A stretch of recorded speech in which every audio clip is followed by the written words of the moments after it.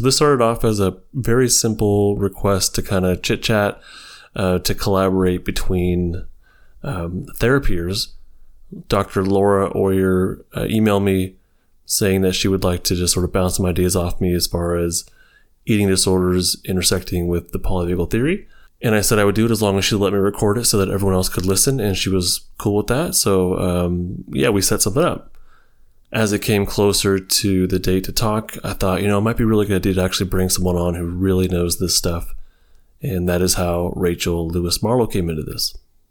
And you already know me. My name is Justin Sinceri. I'm a licensed marriage and family therapist and your fellow polyvagal nerd. Welcome to the first of two parts to episode 58 of the Polyvagal Podcast. Real quick warning, heads up on this episode. I think it's safe, but it's also kind of heavy in some ways and, in my opinion, very enlightening. So make sure you can hear this with love and compassion for yourself before you go deeper, please. I'm Rachel Lewis Marlowe.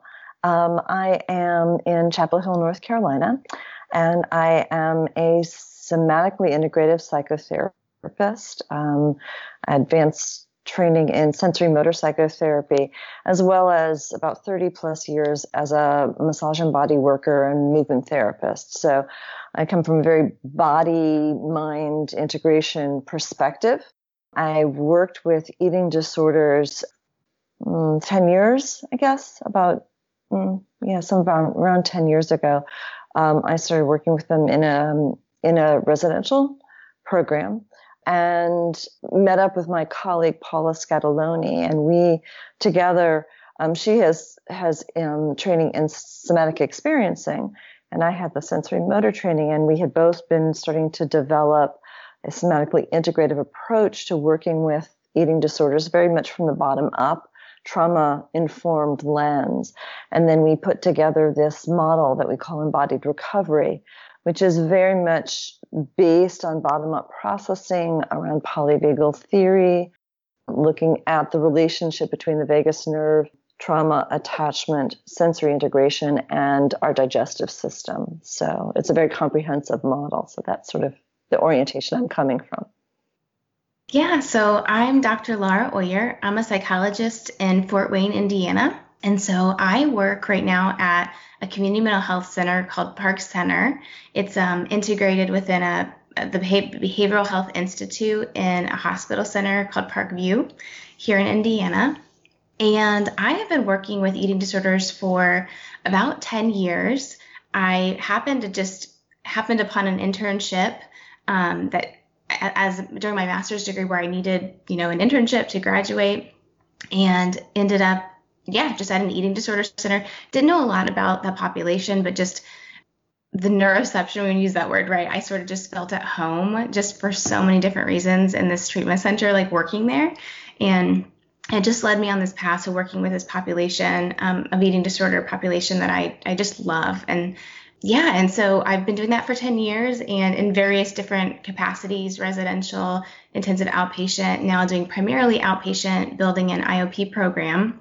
And I think the past 6 months, I would say longer than that for sure, I've just felt there's been missing pieces to eating disorder treatment, just the typical standard kind of what we normally would do. People would get better, but it's a long, hard road, and I just kept feeling like things were missing. And so over the past 6 months, I did a lot more deeper dive into trauma and trauma therapy. And I think just sort of feeling like I can now see underneath like the iceberg and have such a sense of what's going on. Polyvagal theory being such a theory to help with that. So that's what brings me today, just with lots of ideas and questions and wanting to have a good conversation around it. Laura, do you want to start off with what you kind of had written out? Is that okay? Yeah, absolutely. Sure. Okay. So when I was thinking through this, I kind of was thinking, okay, maybe if I visually kind of put eating disorders as a grouping in whole and then kind of break them down into more of the, major categories of types of eating disorders. It's kind of how my brain worked. So I know I'm generalizing here, so this isn't, every person's story. But in general, I think eating disorders tend to be, I see them a lot in clients who are highly sensitive. And so, that's probably the one thing that I do feel pretty confident saying I can generalize is clients with eating disorders tend to be very sensitive. And so that sensitivity, I've always framed it as just, whether it's kind of genetic or environmental but just the sensitivity to sound, to light, to their environment, to the relationship with me. And so kind of looking at that through a polyvagal lens, I've wondered, how might I change that language, right? What does that look like? And so maybe that's kind of my first question thought, and we can all maybe put thoughts out there, but I don't know if either of you, maybe just to put that out there to start with, what, sensitivity, polyvagal, what's your thoughts on that? Rachel's okay if I share a thought first? Please, go ahead. Well, so what I went to was, keep me in check, please. Is it like a hypersensitivity or a high level of anxiety and awareness? And to me, that feels like a very flight, fight, or even like panicky, like freeze state kind of thing, where you're just hyper aware of the external environment. Is that kind of what you're alluding to when you say sensitive? Like, you're not talking about exactly like you're emotionally sensitive and connecting with another person, but you're very sensitive to external. Is that what you're saying? Yes. Yeah. I think sensitive to environment, sensitive to internal cues, like just things are felt deeper and maybe more quickly or faster than maybe other people who don't struggle with this. Intensely? Yeah. Mm-hmm.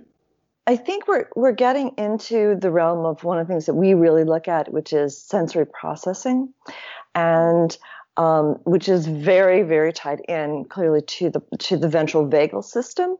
When we talk about sensory processing, we're talking about sort of these two sets of senses, and this is kind of coming out of the field of occupational therapy.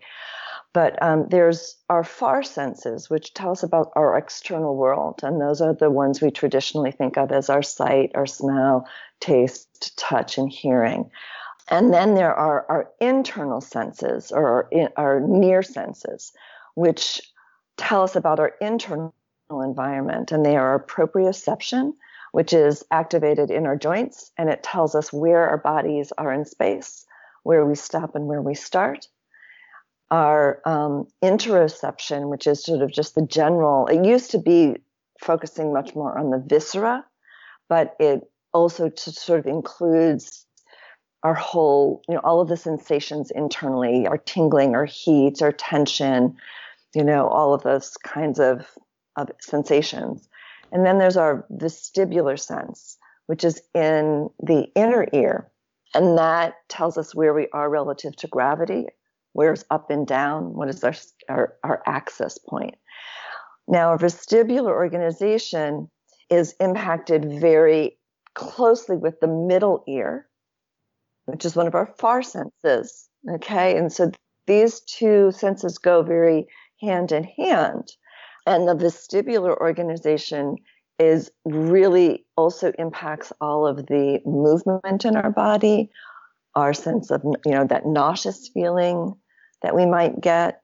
And all of these are telling us where we are, what the relationship is between self and other. Is it a safe one where the outside of world presents a resonant, nurturing, safe other, or an environment that lacks in some way, that maybe either isn't safe or is dangerous?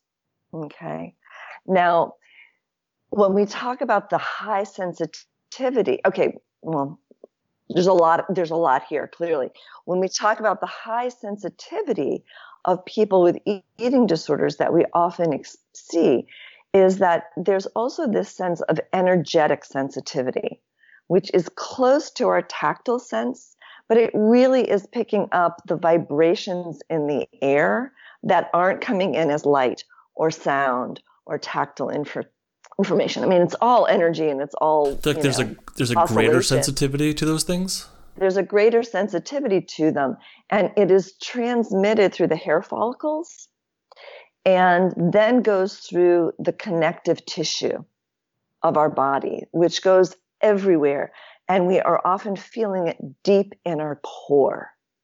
So what happens for people who are very energetically sensitive is that they are picking up external information, but it is registering internally and then transmitted through our interoception. which gets to this place where it can be really confusing of, am I picking up what I'm feeling inside? Like, is it outside or is it inside? So if I'm light sensitive, or I use this example, if I'm coming out of a dark movie theater and I come into the bright light and my eyes go into a defensive pattern, which is to like block out the sun, right? I know that that light is outside of me. And so I can start to gauge where the danger is, right? My system goes into a more protective stance against the brightness of the light. When I'm picking up energy, like, the tension in a room, I mean, everyone's experienced that. You walk into a room and, everybody is like quiet and, the hair on the back of your neck starts to stand up. Right. Well, when I pick up that energy, right, if I don't know what I am picking up, if I'm not skilled in being able to interpret that information, I have no idea what I'm neurocepting. All I know is my body has gone into a defensive. I don't even know this. I feel my body has gone into a defensive neurological pattern, somatic pattern, none of which is accommodating to digestion. Okay. Right. But even when you walk into when that person walks into that room and they might see flat affect, someone in a more sympathetic state is going to interpret that as danger, right? Because it's not safety cues, it's not smiles, it's not vocal prosody. Without those safety cues, they're going to interpret that as more threatening than it maybe even needs to be. So they're already walking into that room with some sort of sympathetic danger state going on, right? Well, I mean, somebody who is maybe in a chronic protective organization. Yes, that's what I mean. You're saying? Yes, yeah, yes. Certainly. So so we look at this triangle of influences, which is what's happening in our defensive system, what's happening in our attachment system, and what's happening in our sensory processing system, because they all impact each other. If we are in a defensive posture, at first, what happens when we're in the sympathetic, as we start to go up in activation or in arousal state, our senses become heightened but not coordinated. So some senses are really heightened and others are dulled, right? And we go into a defensive posture, right? Or a defensive orienting as opposed to exploratory orienting. Yeah. Well, and that's kind of that's where I kind of went to when you talk about hypersensitivity.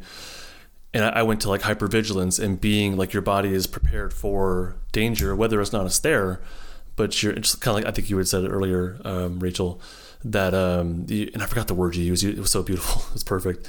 But it was kind of like you're already prepared for it. Your body's already in a defensive orient. Yeah. There you go. Yeah. And so when I hear hypersensitivity relating to polyvagal theory, to me that those things kind of go together. I think it can, but it doesn't have to. I guess that's the thing, is that,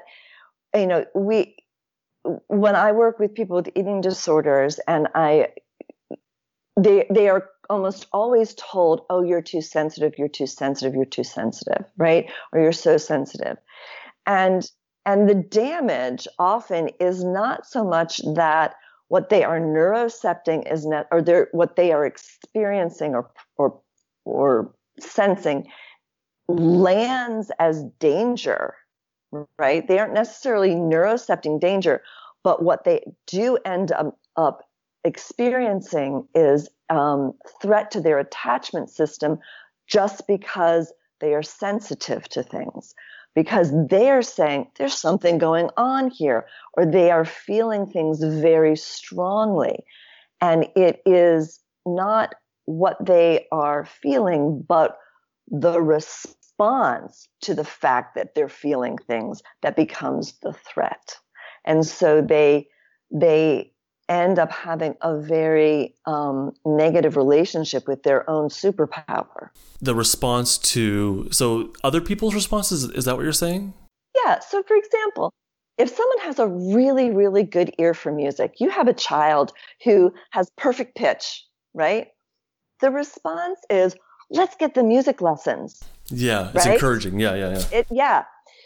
For somebody who is energetically sensitive, the response is usually, you're making it up. It's like Harry Potter being raised by the Dursleys.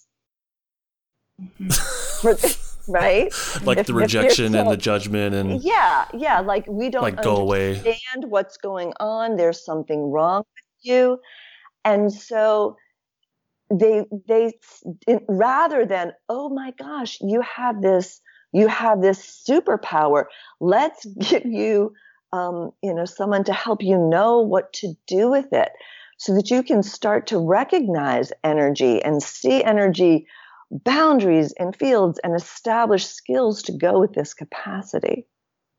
Well, and I think, Rachel, to maybe jump in there, I think that fits so much. And I actually once had a client in a group, and I remember her saying, like, we are the truth tellers in our family.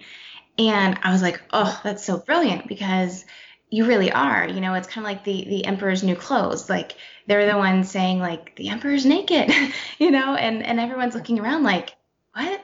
Like, no. Like, right. Like what you're thinking, feeling, experiencing, like, for whatever reason, we can't acknowledge that. We can't build that. We can't, there's something maybe threatening about your being threatened. And so I need you just to stop. Right. Exactly. And so I think that fits very much. Much. And they are picking up all of the stuff that nobody else is taking ownership of, and they're feeling it all the way through their body, straight into their gut. And because there's no one helping them get helping them at a point in time when what they need for regulation is co-regulation, right? This is happening often from birth, from conception, right? Prenatally. It's happening early on. And when we don't have the neurological capacity for self-regulation, that ventral vagal nerve is not myelinated. We are relying on other people to help us regulate. But rather than that, we're getting nothing, or shame, right? At best, nothing. At worst, shame and rejection.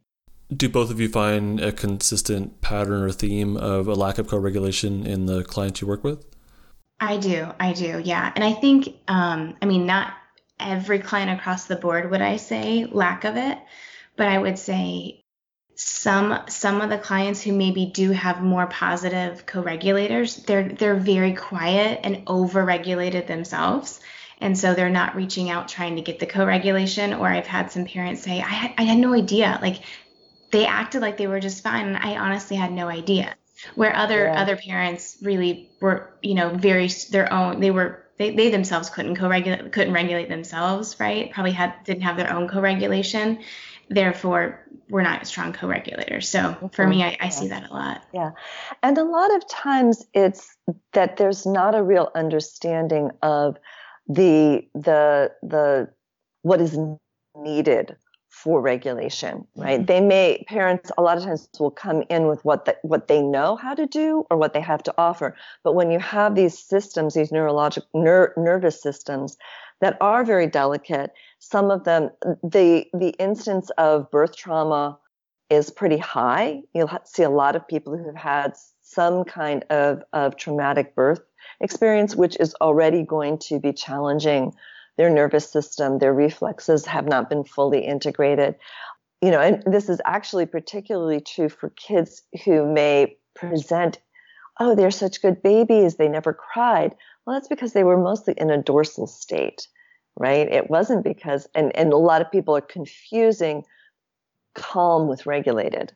Right. Calm is not regulated necessarily. I mean, it can be. You can be calm and regulated. I don't want to say it, but it doesn't necessarily mean that. Yeah. And so there is often a deficit, I would say, in that attachment system that is needed for full myelination of that vagus nerve, the ventral vagal nerve, to really get up and running and be robust. I was going to say, I wonder if that would be maybe a good place to jump into a little bit more about the digestion part of it. Mm-hmm. I know, Rachel, you mentioned that, and I know that was something that I think has really hit me a lot more recently, is thinking about the polyvagal theory, how the sensitivity and, these continuous cues of danger, if we want to call it that, whichever was kind of coming in, whether it's internal, external, and how that does impact digestion so much. And I think in my past, I think other therapists, specifically eating disorders, would say, well, that's just your eating disorder. That's just your eating disorder. You just don't want to. You just gotta, combat that eating disorder voice. And it felt very not very compassionate. And I also don't think it was very validating of the actual physiology that's happening for them. So I'd love to hear, Rachel, your thoughts on that piece of it and how you work with that. Yeah, that's one of the main things that we work with in the embodied recovery approach is, traditionally eating disorders are understood or conceptualized as these are behaviors that come from someone's thoughts about their body. Yes, right. And we take that and flip it around 180 degrees and say, no, actually, the eating disorder is the body speaking about safety, attachment, danger, attachment, and sensory processing, what we need to survive, what we need to thrive, and how we make sense of the world. And so what we have to do is, rather than try and quiet the eating disorder voice, is to listen to it and understand what it's saying, because it is the body expressing specific organization around a lot of it is attachment. It's not just the perception of threat. It's the absence of the perception of safety that seems to really be impacting the eating disorder. That is what we need. The danger can be gone, but if the safety isn't there, we don't have the ventral vagal engagement, which is what we have to have in order to have digestive capacity. So we have a couple of the core pieces of a lack of attachment, a lack of ventral vagal activation because there's no co-regulation, there's no healthy attachment, there's no attachment. And we live more down the polyvagal ladder in a defensive state. So we have those pieces. But how do we go from that to eating disorder? You know what I mean? How does that become someone's, and I'm conceptualizing it as a behavioral adaptation to self-regulate, and tell me if I got that wrong, but how do these pieces, how does someone go to an eating disorder when we have these core pieces in place of attachment and being more down the polyvagal ladder? And I wonder, Justin, for me, like when I hear you saying that, one of the thoughts that come to mind is, when I kind of, and the outline that I put together, maybe my wonderings was, it seems more like when we're in that sympathetic state, I think a lot of people do initially feel like they lose their appetite, like they are not hungry, right? They don't really feel that. And then I would say that's also, I think, sometimes present, even that dorsal vagal shutdown, just like the gut's not working, like it's just, there's discomfort there. Just in my experience. And so it's almost like that almost feels like this physiological reaction that's happening. And then it's almost like maybe the not eating part of it, if we're going to talk more about maybe the restricting behavior, it's like that starts there, but then it's sort of like it continues to keep going for various reasons. And the various reasons might be those more behavioral adaptations possibly. And then some of the other ones where if you think more about the eating to, and again, this is where we can kind of hypothesize, and I love Rachel's thought, but maybe eating turns on the vagus nerve, right? Maybe it does do something there physiologically, which does create more soothing and regulation of the system. So I guess it's kind of the both and. Like, is it a body response? Is it more of a way of regulating? I'm not sure what the difference is between a body response and a way of regulating. Mm-hmm. I think one would be, I would say, maybe more the intentionality of one is like it's just happening versus one is like, okay, I'm intentionally doing this because I know this helps me feel better. Like a choice kind of, you mean? Yeah. I put that in air quotes, choice. I don't know. Yeah, yeah. I mean, I would say from a, we can, one you're talking about is sort of bottom up and the other is top down, right? And I think that I think my bias is that we start as sensory motor beings. We start to learn what is true in our world, and we learn to make meaning of that, right? Through our external meaning makers, right? Which are we are borrowing a ventral vagal nerve, a frontal cortex, and a storyteller from our attachment figures, and whether those attachment figures are our immediate caretakers, and eventually they become our attachment figure becomes our peer group, our society. Every time we reemerge into a new identity, we have a different attachment figure, and we are going through that same process of identification of self again and again. So that doesn't really answer your question. So let me see if I can circle back. Okay. How do we get to an eating disorder? Yeah. Part of it has to do with it's the conditionality of attachment. Not that there's a lack of attachment, but how much of who I am can I bring into the world? And so we think about this from an embodiment perspective. Okay, that's why we think about it, why we call it the model embodied recovery, is that, how much of my attachment system am I embodying? How much of my defensive system can I embody? How do I embody my sensory integration, my sensory processing system? So it is a combination of all of these things that's going to impact my relationship with human beings and with food. We are mammals. And so our ability to nourish ourselves, physiologically and emotionally and relationally, it's all neurologically based, or all neurologically linked, is what I should say. When I want to get clarification. Think it goes both ways. Yeah. When you say embody, does that? I just want to make sure I understand and my audience understands what that means. Is that referring just to like mindfully being present within yourself and kind of what's happening within yourself? And tell me, did I get that wrong? No, that's part of it. So our working definition of embodiment, and people have different definitions of it, so I'm glad you asked. Our definition of embodiment has sort of two parts. One is that we can be aware of our body, right? Okay. Our physical structure, our anatomy, our movement impulses, all of those sort of three places that we have our movement, our five sense perception, and our internal sensation. So we have to be able to be aware of it. But the second part is to be able to be aware from our bodies. And what is it to be not just like aware? Let's say we can even do a little experience. It's like I can be aware of my hand and I can see it and I can go, oh yeah. But then I can also be aware of the world through my hand, through touching something, right? And so I can be aware of the world outside through my eyes. I can be aware through my fingertips. That's such an interesting way of looking at things. Nose.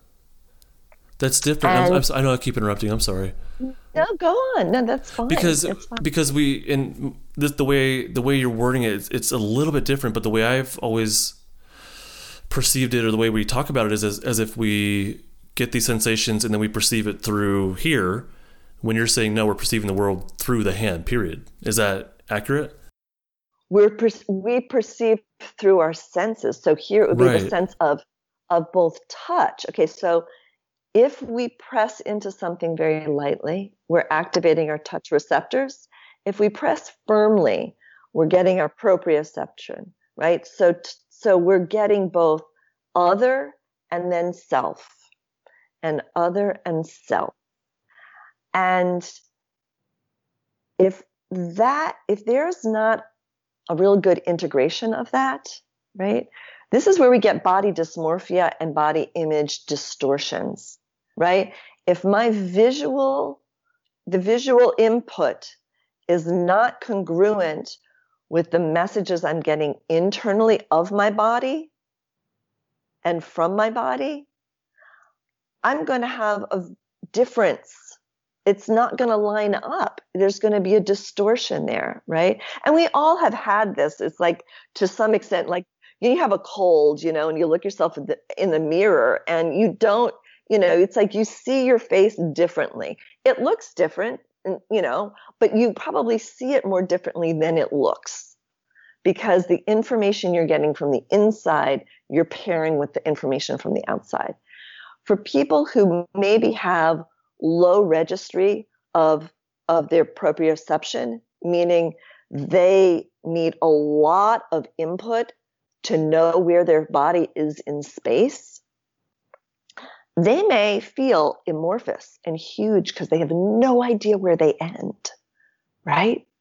Which is in and of itself going to be dysregulating, because but that's the internal, is perception the right word? That's the internal experience of their body is like they have no idea where their body is, right, in space. So on some level, they have no idea if a bear just hasn't ripped off their arm, right? It doesn't feel attached. And that's going to build a kind of a chronic state of dysregulation, right? Because I don't know where I am in space. And I have no idea, where I stop and start. And that's what I'm feeling on a sensory motor level. That also may be what I'm starting to experience on an interpersonal level. I don't know that the furrow in your brow has nothing to do with me, because I don't know we're different. I don't know where I stop and start. Now, if I have a very healthy boundaried caregiver, I can at least, get some help with that. But if I maybe have, experience with a society, let's take it outside the realm of just your individual caregiver, but, like a society that is telling me what I'm supposed to think about myself, and I can't tell the difference between, then my sense of self and safety in the world is kind of chronically off, right? I don't know how to bring my authentic self into the world. I don't know how to embody.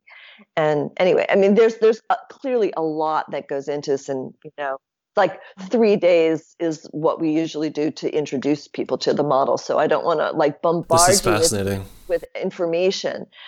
But it's mostly to say, Laura, you're on the right track. I mean, what you're seeing, because what our model came from exactly those same observations.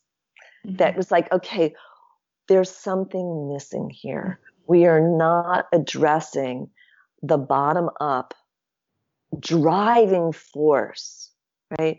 We know who we are and what is acceptable long before we have language. Right? Our attachments, the rules of what we have to do in order to keep someone close to us, and whether or not it is safe for me to be an embodied soul in this world, can be established within the first year of life, the first 6 months of life sometimes. We get that initial sensitivity. And how do I be a sensitive being in the world? Is this world a safe place for me as a sensitive being? And so that's the foundation. We then may learn how to compensate and navigate, and that will work up to a certain point until that system is just sort of maxed out. So a lot of times what we're seeing, I don't know if you're familiar with the term the faux window, right?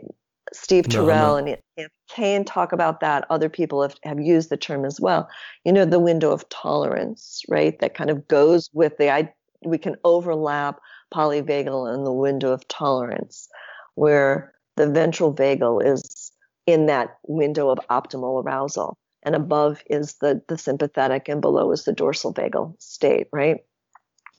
Well, there's something that we can call the faux window, which is where it's like we learn how to adapt to make it kind of look like we're regulated. Right. But what we're really seeing is an incongruency, and it is being driven by, this is where we've got the gas and the brake on at the same time. It's a more functional freeze where we are willing ourselves and we're following rules, and we're doing that to keep from going all the way out in either direction. Polyvagal patrons, let me know what you thought of this episode and the members episode in the Patreon comments. And dear listener, I know I'm sorry I had to cut this off, but part 2 is absolutely well worth the interruption.